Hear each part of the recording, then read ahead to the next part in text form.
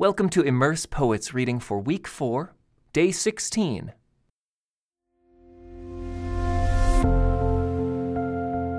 Immersed in Proverbs. The Creator intends for us to flourish in our life on this earth.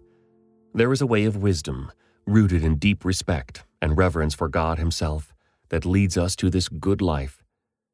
One particular literary tradition in Israel was centered on exploring and teaching this path. Today we can find it reflected in the Bible's wisdom books. The first example of this tradition is found in the book of Proverbs. Proverbs does not take the form of a narrative, but its wisdom teachings are an integral part of the story of the Bible. In this book, the ancient Israelites collected wise sayings, or proverbs, to help them follow the right course in life. These proverbs are not absolute promises about what will happen in all situations, but are short, memorable sayings that offer practical advice for good living. It's a universal phenomenon for cultures to produce maxims that express their perspectives on how life is to be lived wisely. For example, we might say, "Don't put all your eggs in one basket. Measure twice, cut once. A journey of 1,000 miles begins with a single step." Israel's proverbs offer such practical wisdom, but also have the incomparable advantage of being informed by the nation's experiences and its covenant relationship with God. The proverbs in the Bible display the basic literary device found in all Hebrew poetry: parallelism. Hebrew proverbs are usually expressed in poetic couplets, two-line compositions in which the second line echoes, contrasts, or elaborates on the first. Here are a few examples. Just as the rich rule the poor, so the borrower is servant to the lender. Sensible children bring joy to their father.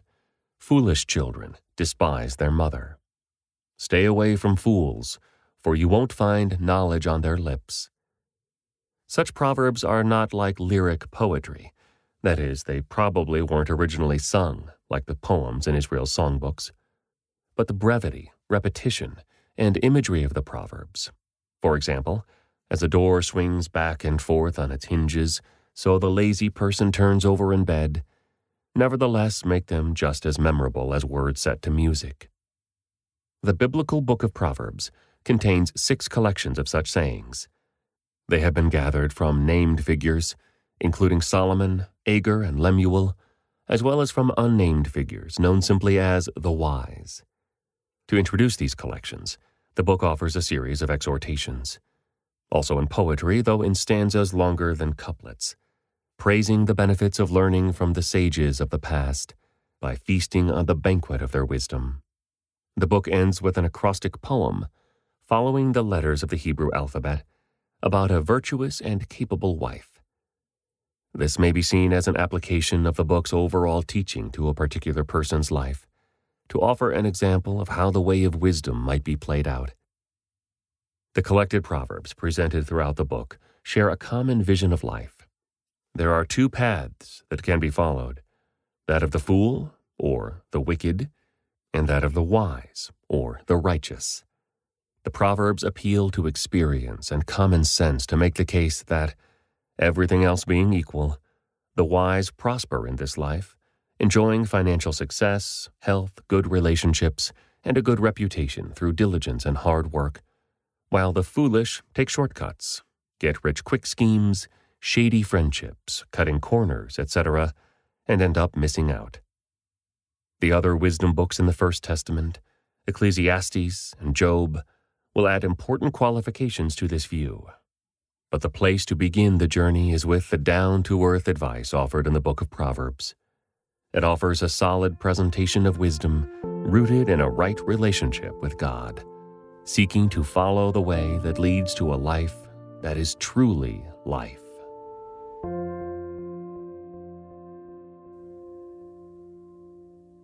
The Book of Proverbs. These are the proverbs of Solomon, David's son, king of Israel. Their purpose is to teach people wisdom and discipline, to help them understand the insights of the wise. Their purpose is to teach people to live disciplined and successful lives, to help them do what is right, just, and fair. These proverbs will give insight to the simple, knowledge and discernment to the young. Let the wise listen to these proverbs and become even wiser.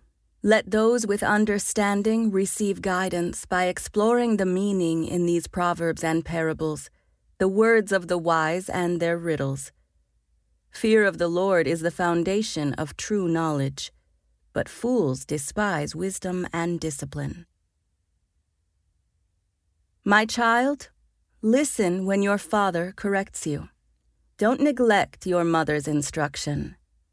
What you learn from them will crown you with grace and be a chain of honor around your neck. My child, if sinners entice you, turn your back on them. They may say, "Come and join us, let's hide and kill someone. Just for fun, let's ambush the innocent. Let's swallow them alive like the grave. Let's swallow them whole like those who go down to the pit of death. Think of the great things we'll get. We'll fill our houses with all the stuff we take. Come, throw in your lot with us. We'll all share the loot." My child, don't go along with them. Stay far away from their paths. They rush to commit evil deeds. They hurry to commit murder. If a bird sees a trap being set, it knows to stay away. But these people set an ambush for themselves. They are trying to get themselves killed. Such is the fate of all who are greedy for money. It robs them of life. Wisdom shouts in the streets. She cries out in the public square. She calls to the crowds along the main street, to those gathered in front of the city gate. How long, you simpletons, will you insist on being simple-minded? How long will you mockers relish your mocking? How long will you fools hate knowledge? Come and listen to my counsel. I'll share my heart with you and make you wise. I called you so often, but you wouldn't come. I reached out to you, but you paid no attention. You ignored my advice and rejected the correction I offered. So I will laugh when you are in trouble. I will mock you when disaster overtakes you, when calamity overtakes you like a storm, when disaster engulfs you like a cyclone, and anguish and distress overwhelm you. When they cry for help, I will not answer. Though they anxiously search for me, they will not find me. For they hated knowledge and chose not to fear the Lord. They rejected my advice and paid no attention when I corrected them. Therefore, they must eat the bitter fruit of living their own way, choking on their own schemes. For simpletons turn away from me to death. Fools are destroyed by their own complacency. But all who listen to me will live in peace, untroubled by fear of harm. My child, listen to what I say and treasure my commands. Tune your ears to wisdom and concentrate on understanding. Cry out for insight and ask for understanding. Search for them as you would for silver. Seek them like hidden treasures. Then you will understand what it means to fear the Lord, and you will gain knowledge of God. For the Lord grants wisdom. From his mouth come knowledge and understanding. He grants a treasure of common sense to the honest. He is a shield to those who walk with integrity. He guards the paths of the just and protects those who are faithful to him. Then you will understand what is right, just, and fair, and you will find the right way to go. For wisdom will enter your heart, and knowledge will fill you with joy. Wise choices will watch over you. Understanding will keep you safe. Wisdom will save you from evil people, from those whose words are twisted. These men turn from the right way to walk down dark paths.